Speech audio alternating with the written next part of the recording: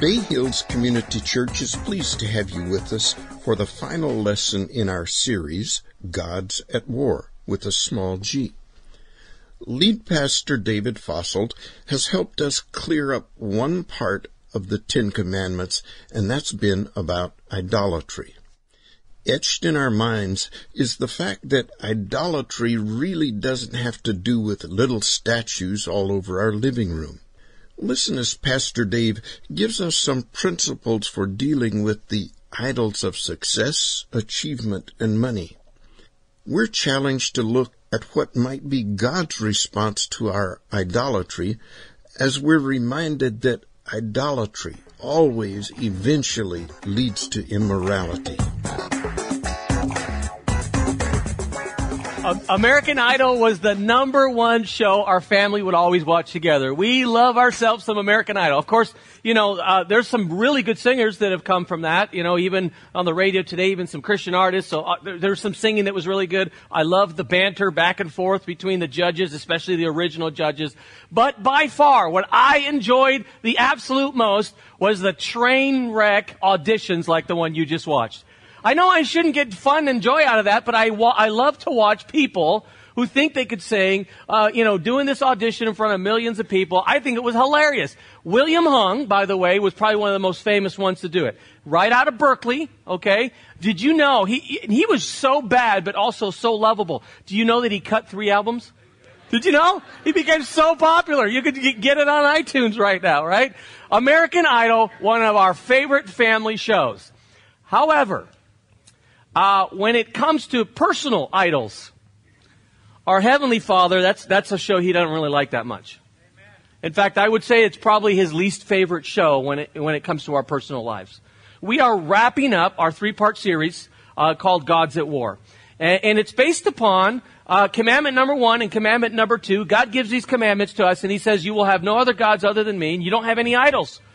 Now, so many of us, we grow up with this idea that idolatry is having a little statue that we put in our living room. And of course, we Western Americans, we don't do that. I mean, other parts of the world, they might do that, but we don't do that. So commandment number 2, not that big of a deal. But we've tried to understand holistically what that means and understand that idolatry really doesn't have to do with little statues that you put in your living room. This was our operating definition for idolatry. Let's put it on the screen. Idolatry is anytime we value something more than we value God. Anytime we love or sacrifice something more than we do God. Anytime we pursue or give ourselves to something or someone more than God, that is by very definition idolatry.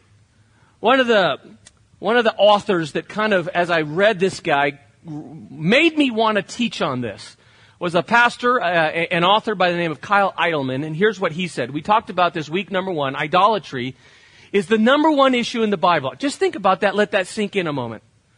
From this guy's perspective, idolatry is the number 1 issue in the Bible. Idolatry isn't just one of many sins. Rather, it's the one great sin that all others come from. When you start thinking about it and breaking it down, okay, behind every single sin, there's an idol. There's something we value, love, pursue, and care about more than God that causes us to do something outside of God's will. Now, one of the theme verses comes from 2 Kings. And 2 Kings, I think, describes many of us. They, us, worship God. Hey, high five. Yeah, we love Jesus. We worship God. But we also have the ability to serve our own gods and our own idols. We come here, we sing worship songs about God and about Jesus. We walk out that door, and suddenly something else becomes more valuable to us in our life. If you've ever been to a ball game, you know what these suckers look like. It's just kind of a foam number 1 finger. This is the one that is in my office. It's a Chicago Cubs one. But people that, a lot of times it's kids that have this. Dad gets them a little foam finger. But it's interesting, when someone's wearing a little foam finger, it's not me saying, hey, the Chicago Cubs are number 1. Because honestly, that's not true. In 100 years, we've only been number 1 once. Okay? It's not about my team. It's about me as a fan. It literally says it on this side. It says number 1 fan and then Chicago Cubs. Question. In about 30, 40 minutes, we're going to let you go, and you're going to head back into your whatever you're doing this afternoon, go out to dinner or lunch, I should say. What foam finger are you going to put on when you walk out those doors? What's number one to you?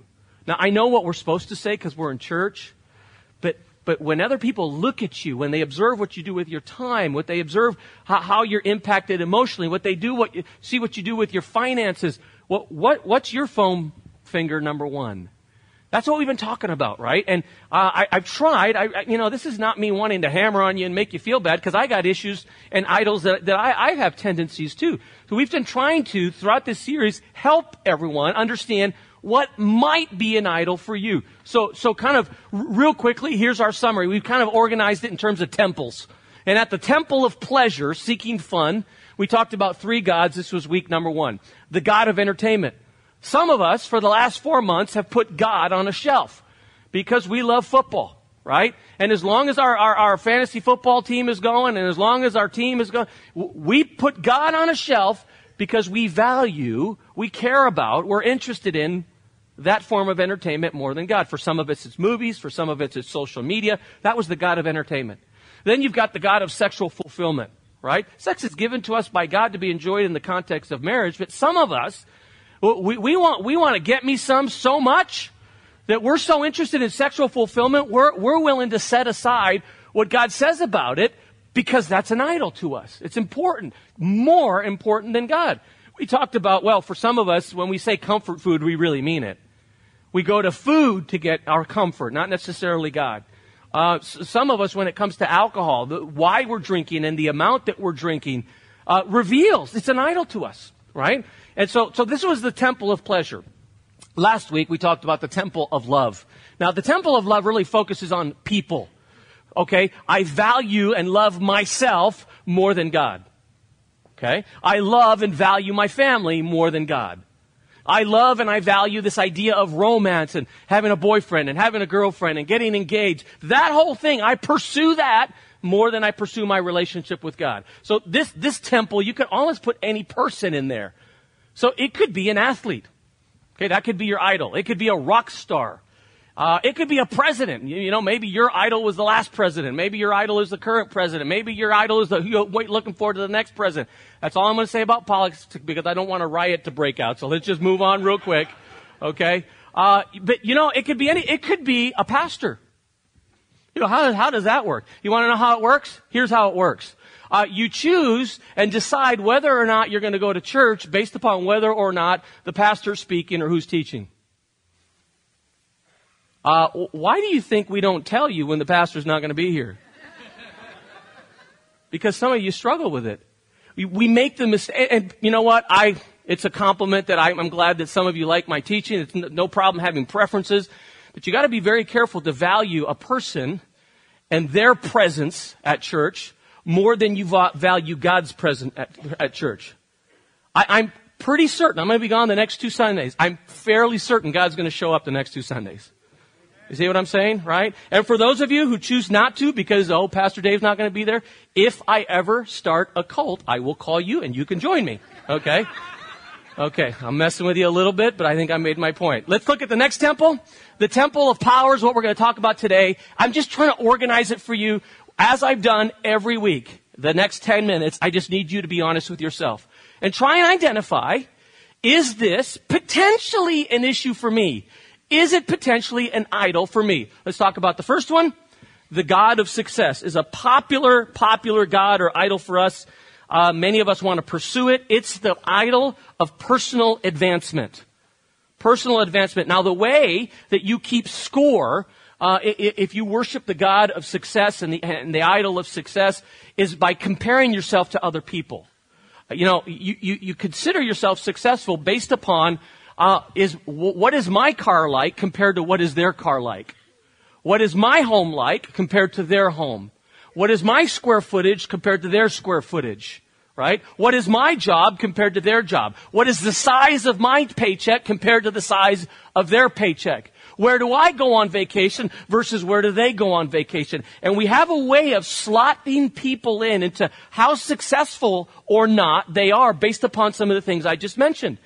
And for some of us now, there is such a thing as healthy ambition. Nothing wrong with that.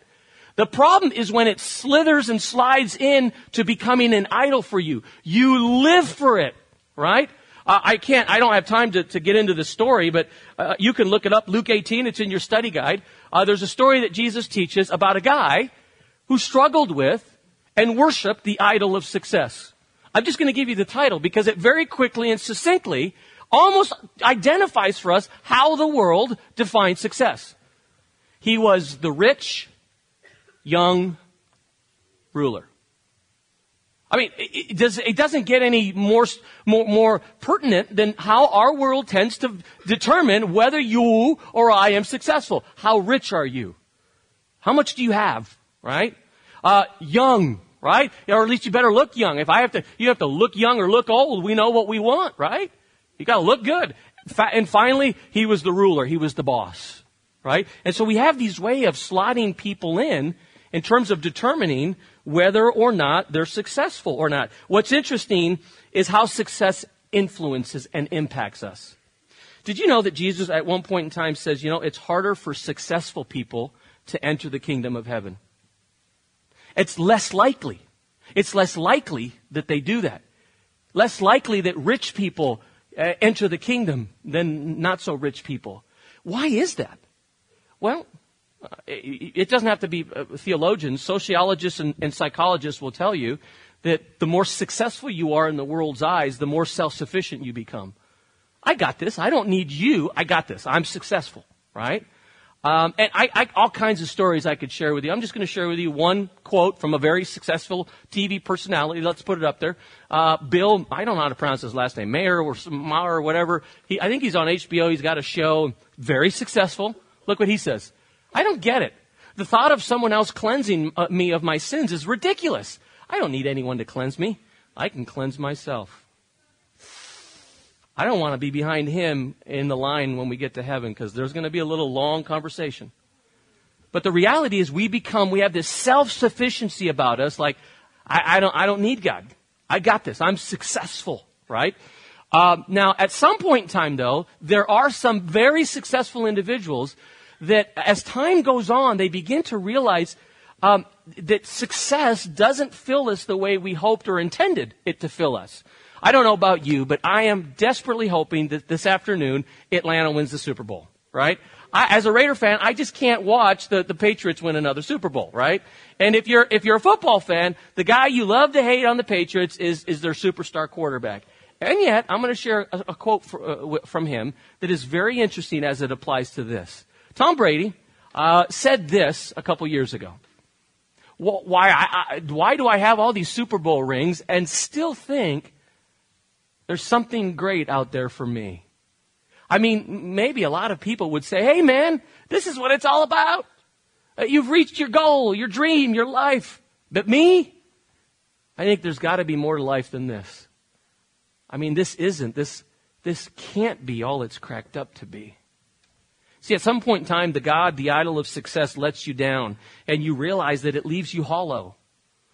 So you have to figure out, is this something I pursue, something I live for, something I want, success in everyone else's eyes? Do I want that more than I want a healthy, growing relationship with Christ? And depending on how you answer that, answers the question whether this is an issue for you. Okay? The next one is the God of, what do we call it? Achievement. The God of achievement, which is, it's a cousin of the first one, but it's different. Right? Now, what is the God of achievement? The God of achievement, this is the person that is controlled by and received basically most of their satisfaction by how much they get done on their to-do list. Let me work through this with you just a little bit. Their happiness is based upon how much did I get done on my to-do list? How much did I achieve? Their fulfillment this week, this month, this year is how much did I get done on my to-do list? Their stress level is based upon how much is still left on my to-do list. Right? We have all kinds of ways of rewarding people for getting a lot done. Right? Now, there's nothing wrong with working hard and getting things done, but the minute you live for that, the minute it controls who you are as a person, there's a problem. In our society, we'll do things like give people merit badges if they achieve a lot, give them Letterman jackets, give them awards of accomplishment, diplomas, degrees that they can hang on their wall. We have all kinds of creative ways to figure out how to acknowledge people that are really good at achieving. In Luke 10, this is a story you can look up on your own, is the story of a woman who struggled with the idol of achievement. You know the story. Jesus and his disciples and probably a small group of other people, maybe at least 20, they just kind of drop in on their best friends, Martha and Mary. And, of course, they got to feed them because, mealtime's coming or whatever. And Martha, very quickly we discover, is someone whose self-worth is based upon the quality of the meal she's going to serve Jesus. I mean, it's Jesus. So she, and the Greek gives us an indication, she starts preparing like this major Thanksgiving kind of meal, right? Because she is controlled by, and her self-worth is determined by, achievement. The quality and size of the meal that she's going to present to Jesus. Now, the problem, though, is that her sister, Mary, chooses something else. She decides, I want to just hang out with Jesus, right? Let's just get some Papa Murphy's. I don't care about the meal. And, let's just hang out with Jesus.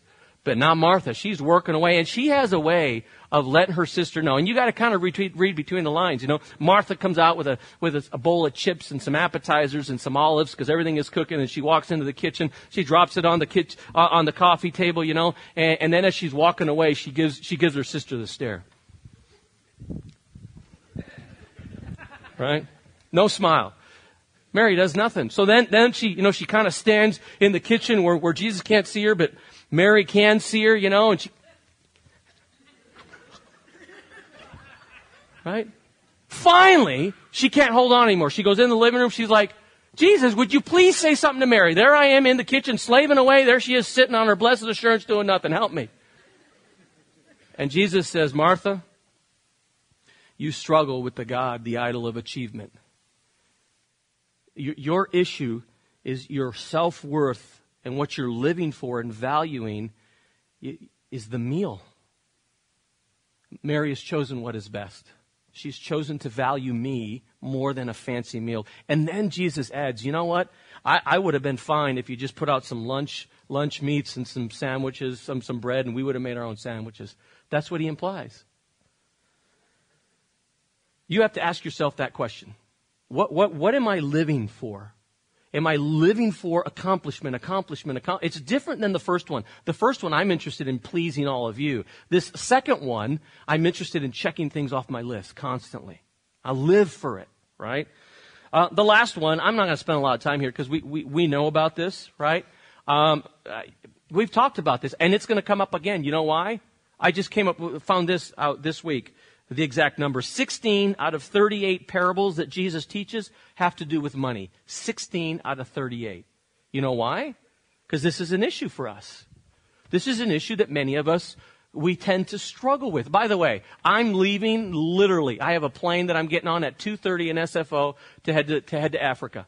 You want to know what African Christians think about American Christians? Do you want to know what they think our biggest problem and issue is? It's in red right now on the screen. Which is weird because we are also the most rich country in the world.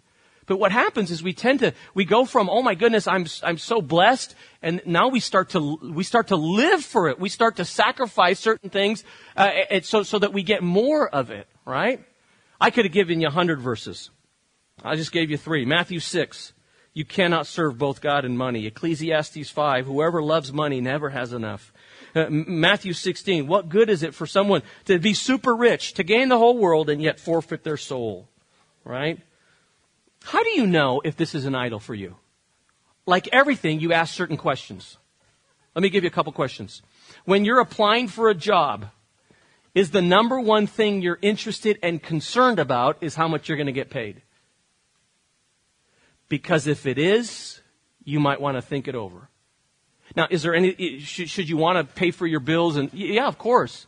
But you know what this book says about what you should do with your life? It should be based upon, including your careers, the kind of person and the kind of gifting and the kind of abilities God's given you. Not how can you make the most money. So you might want to think about that. How much do you think about money? How much do you worry about money? How much do you compare yourself to how much someone else is making? Is your self-worth, how valuable you think you are as a person, is it based upon how much you have right now in your checking account or your 401k? Do you tithe? You see, all these questions and how you answer them begin to answer the question for you, is this an issue for me? I could read to you all kinds of theologians and all kinds of Bible verses, but I'm going to read to you something else. Mark Twain said this: some men worship rank. Some worship heroes. Some worship power. Some worship God.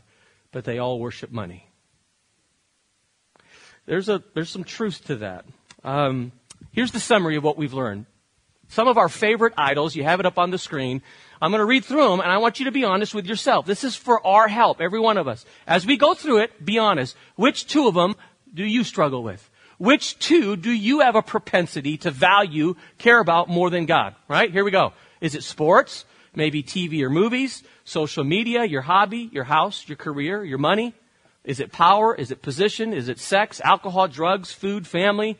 Maybe your idol is your appearance or your comfort, your family, your reputation, your career. An athlete, a rock star, your friend, a friend with benefits, a church building, achievement, success, yourself, or frankly anything.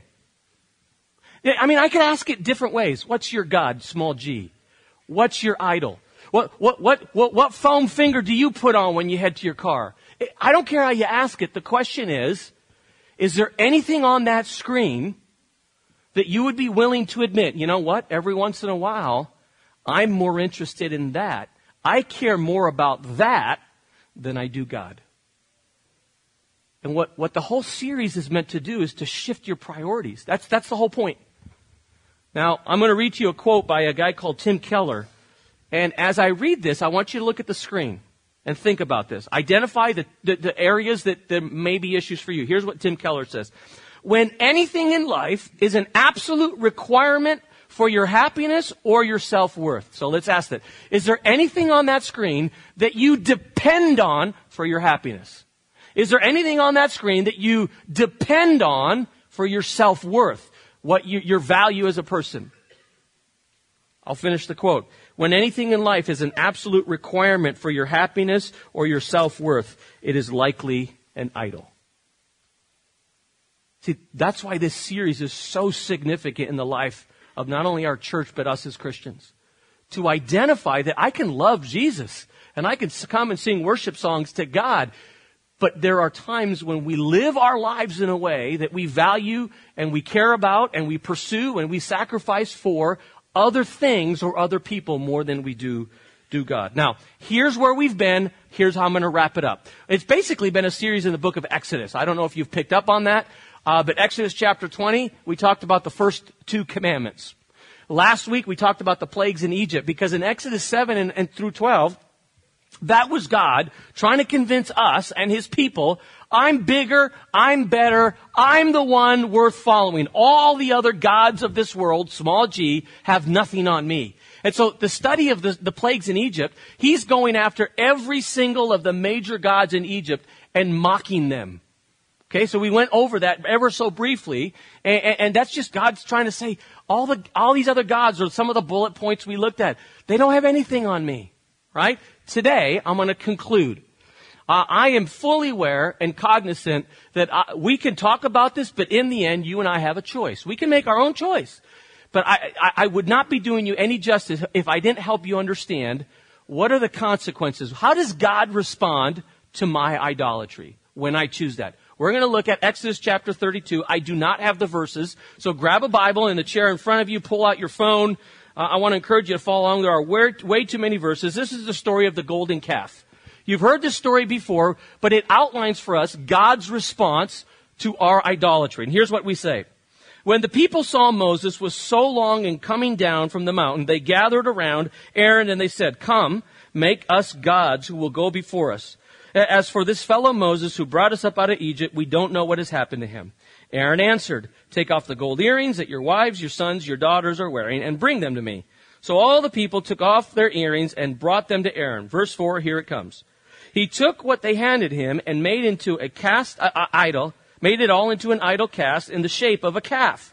fashioning it with a tool. Then they said, these are your gods, O Israel, who brought us up out of Egypt. You know, I thought this whole thing started because Moses goes up to Mount Sinai and is hanging out there for a couple of weeks, and the people get impatient. Just this morning when I was reading over the story, I thought to myself, I don't know why, you know, I'm going to be gone in Africa about just as long as Moses was gone in Mount Sinai. Please, when I come back, I don't want a calf in the entryway, okay? Keep an eye on Dave Sauer. I love him, but you know how youth pastors can be. Just keep an eye on him. You know, what catches my attention, though, is the context. What comes before Exodus 32? Let me remind you. They've seen God perform the 10 plagues and free them from Egypt. They've received the 10 commandments. God has opened up the Red Sea, and they've gone through on dry ground, several million Jews. And when they cross the Red Sea, right at the end, they turn back and they're like, oh crap, the Egyptians are coming after us. The chariots are coming. They're going to take them back to Egypt. And just as they cross over, God brings the waters back down and saves them. The Egyptians are gone. So there's like a double miracle at the Red Sea. Then they go to Mount Sinai, right? Mount Sinai, and they literally see it shake. And get this, you know what the passage says? They literally heard the voice of God. And yet, at their first instance, they make for themselves an idol. What's the lesson? The lesson is you can be walking with God. You can have a mountaintop experience with God. You can be close to Jesus, but you're always only 1 or 2 steps away from idolatry.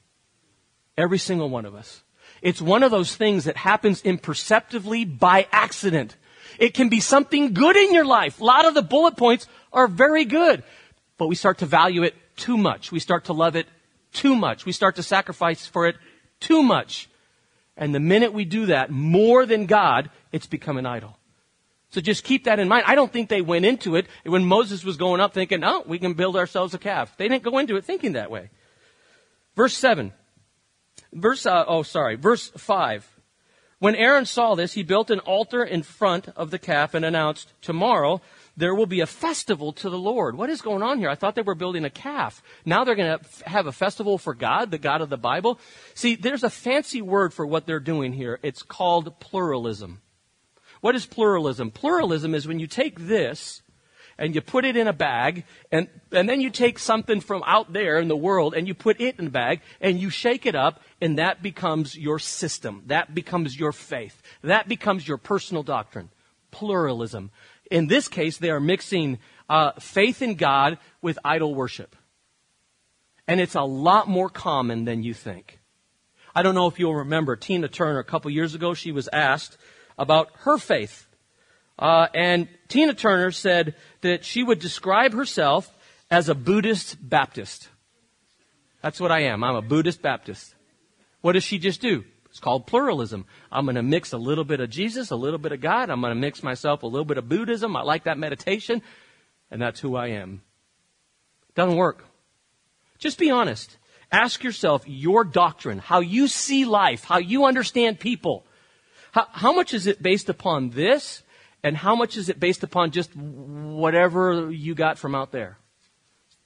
It's a lot more common than we think. So we don't want to throw them under the bus. We all struggle with this at times. Okay? Verse 6. So the next day the people rose early, sacrificed burnt offerings, presented fellowship offerings. Afterward they sat down, they ate, they drank, and got up to indulge in revelry. That's kind of an old English word. We don't typically use it much. I looked it up in Hebrew. It means carnal, sinful. One of the English translations literally says they had a orgy party. In other words, this isn't just a Super Bowl party with chips and dip and hanging out with friends. They go crazy, right? This is girls gone wild times 10. Here's the lesson. Idolatry always eventually leads to immorality. Idolatry always eventually leads to immorality. Now, it doesn't have to be this kind of immorality, but at some point in time, we start doing certain things, saying certain things, having certain attitudes we never thought we would have because we start valuing something more than we value God. Verse 7, this past week I was sitting at the kitchen table. Verse 7 literally made me laugh out loud. Sandy was in the kitchen. She goes, what's so funny? I want to laugh. And all I said to her was, God just cracked me up. She looked at me like, you weird, right? And let me explain to you before I read it to you. Have you ever said to your spouse, right? Your kid does something really stupid. You call your spouse up and you say to your spouse, you're not going to believe what your son did at school today. Have you ever used that phrase? You're basically, it's not on me. Whatever they did is all because of you, your son, right? God does that with Moses. I think this is hilarious.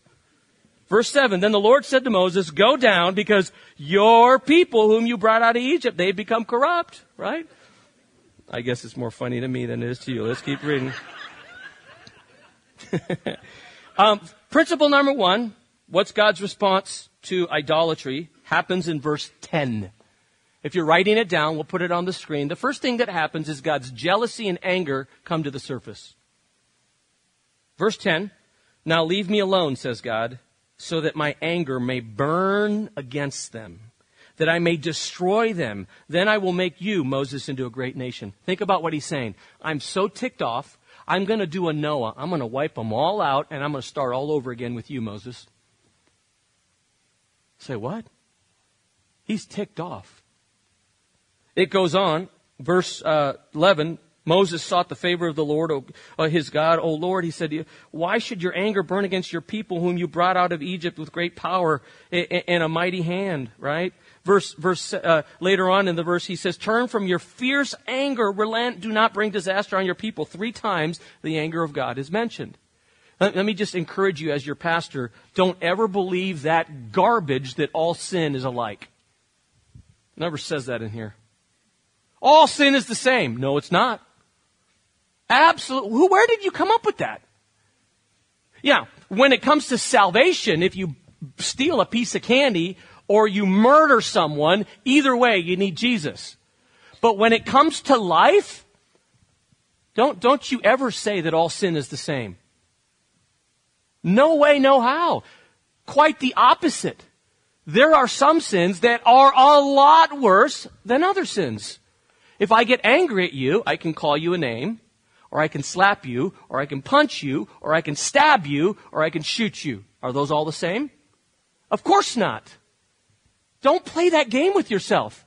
And you know what theologians say about idolatry? While God doesn't rank the sins based upon what we can see, it is likely number 1, 2, or 3 worst sins you and I can commit. That's why God's so ticked off. He is ticked off to no end. The story goes on. Verse 14, then the Lord relented and did not bring his people the disaster he had threatened. When you read commentaries, people spend a lot of time here. They get caught up in the theology of God. And, oh my goodness, wait a minute. God wanted to do one thing, and then Moses convinced him to do another thing. God relented. He changed his mind. Is God allowed to do that? And they go on and on and on. As interesting as that discussion is, what impresses me about verse 14 is not the theology of God, but the theology of prayer. What this reminds us of, have you ever done this? You won't admit it.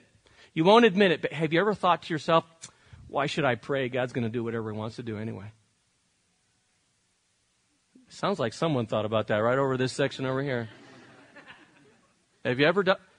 We live that way, right? Why should I pray? God's going to do whatever he's going to do anyway. That's not what this story teaches. This story teaches God wants to do this, and Moses talks to God, and he talks to God, and he pleads with God, and he talks to God. It's called prayer. And he talks to God some more, and God changes his mind. I can't figure it all out, but what this story reminds us of is after church, we should be lined up at the prayer room because that works. That's all I'm going to figure out. That's what impresses me about verse 14.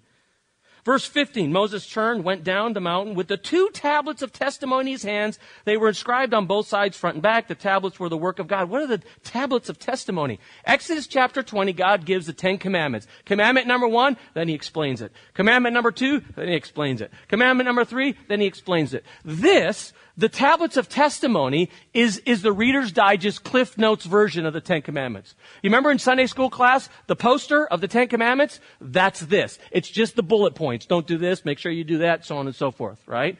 Now, I don't know if you've ever seen it, right? The movie. But Mel Brooks, the History of the World, you ever seen that? Moses is coming down from the mountain with the tablets of testimony. What does he do? Watch this clip. Very funny, but not really true. I just want to point out to you what actually happened. Verse 19, when Moses approached the camp and he saw the calf and the dancing, his anger burned. You know, initially he's like, God, why are you getting all bent out of shape? He's at Mount Sinai. He doesn't know what's going down in the valley. When he sees it, his anger burned so much that he threw the tablets out of his hands, breaking them into pieces at the foot of the mountain. They didn't fall out of his hands. He broke them. In fact, later on, at one point, God talks to Moses and goes, dude, what are you thinking? I never told you to do that. Chill.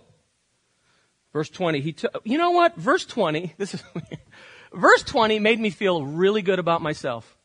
I was like, I'm not that bad of a leader compared to verse 20.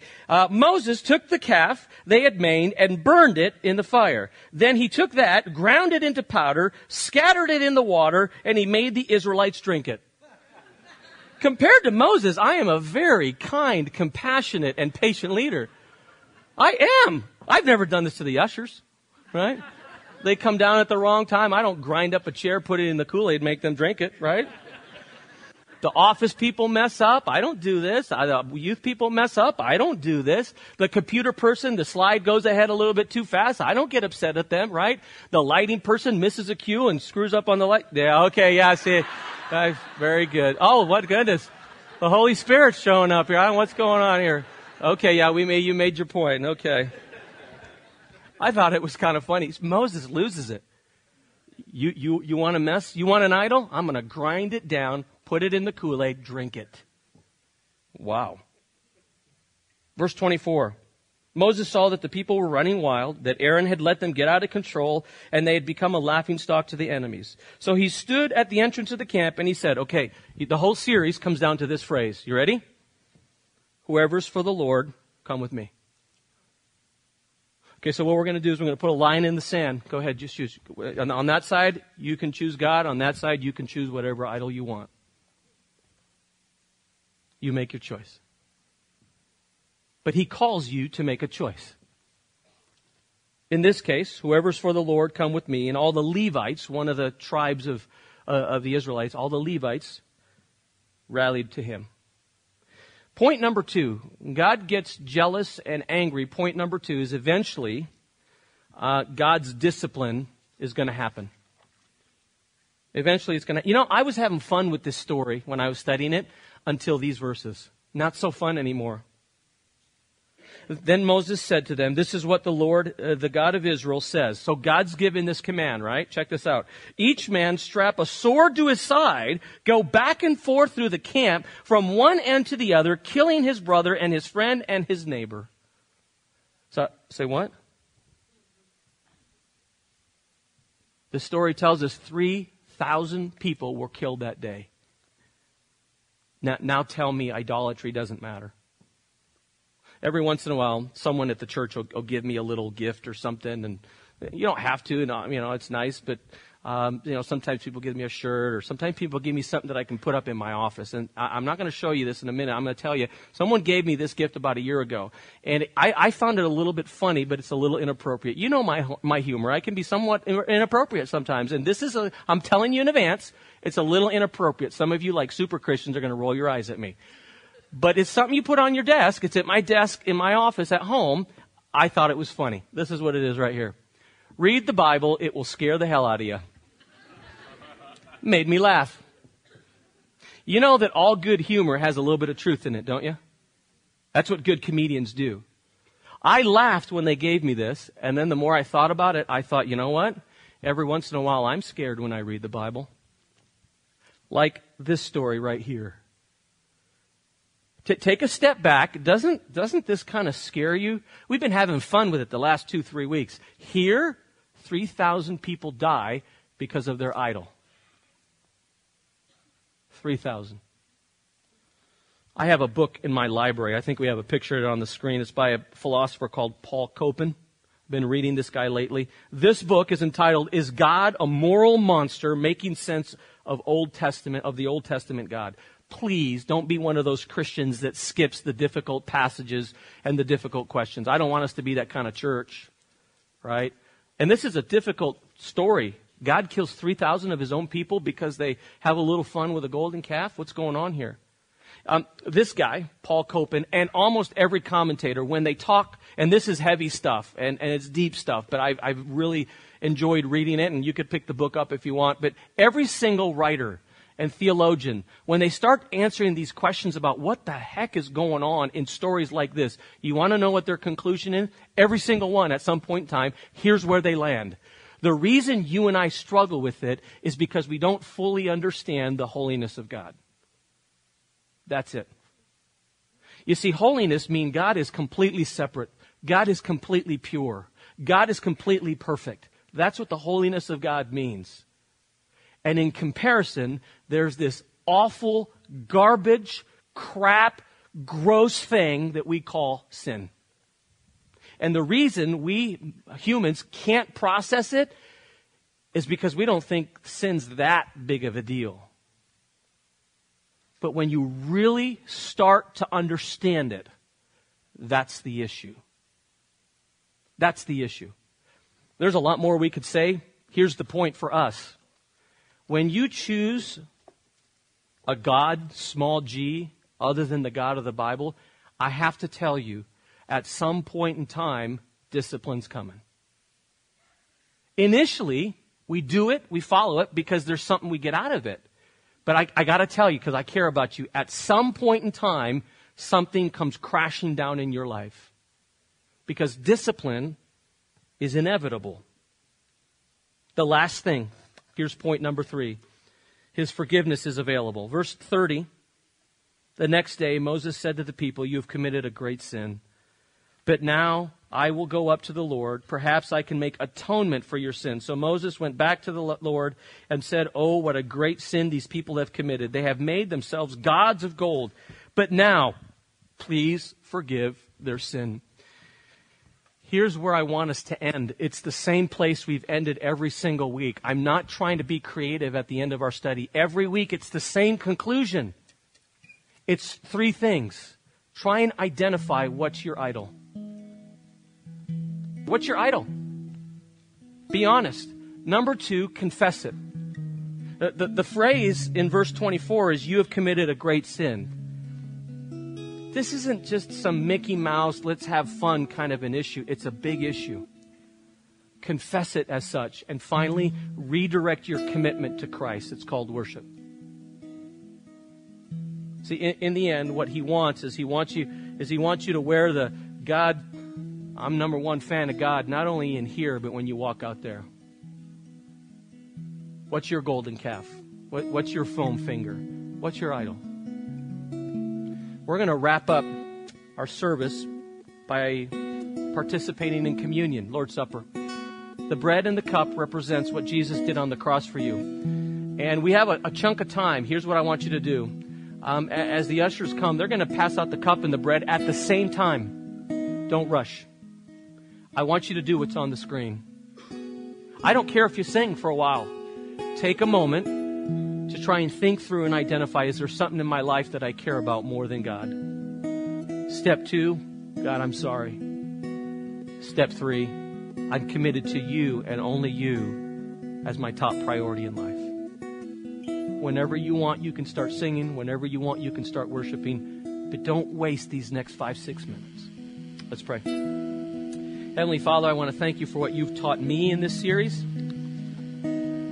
Father, remind us of these truths. Help us be careful with the blessings you give us. Make sure we never allow them to become a golden calf, to become an idol, to become our favorite foam finger in our life. We love you. We pray this in Jesus' name.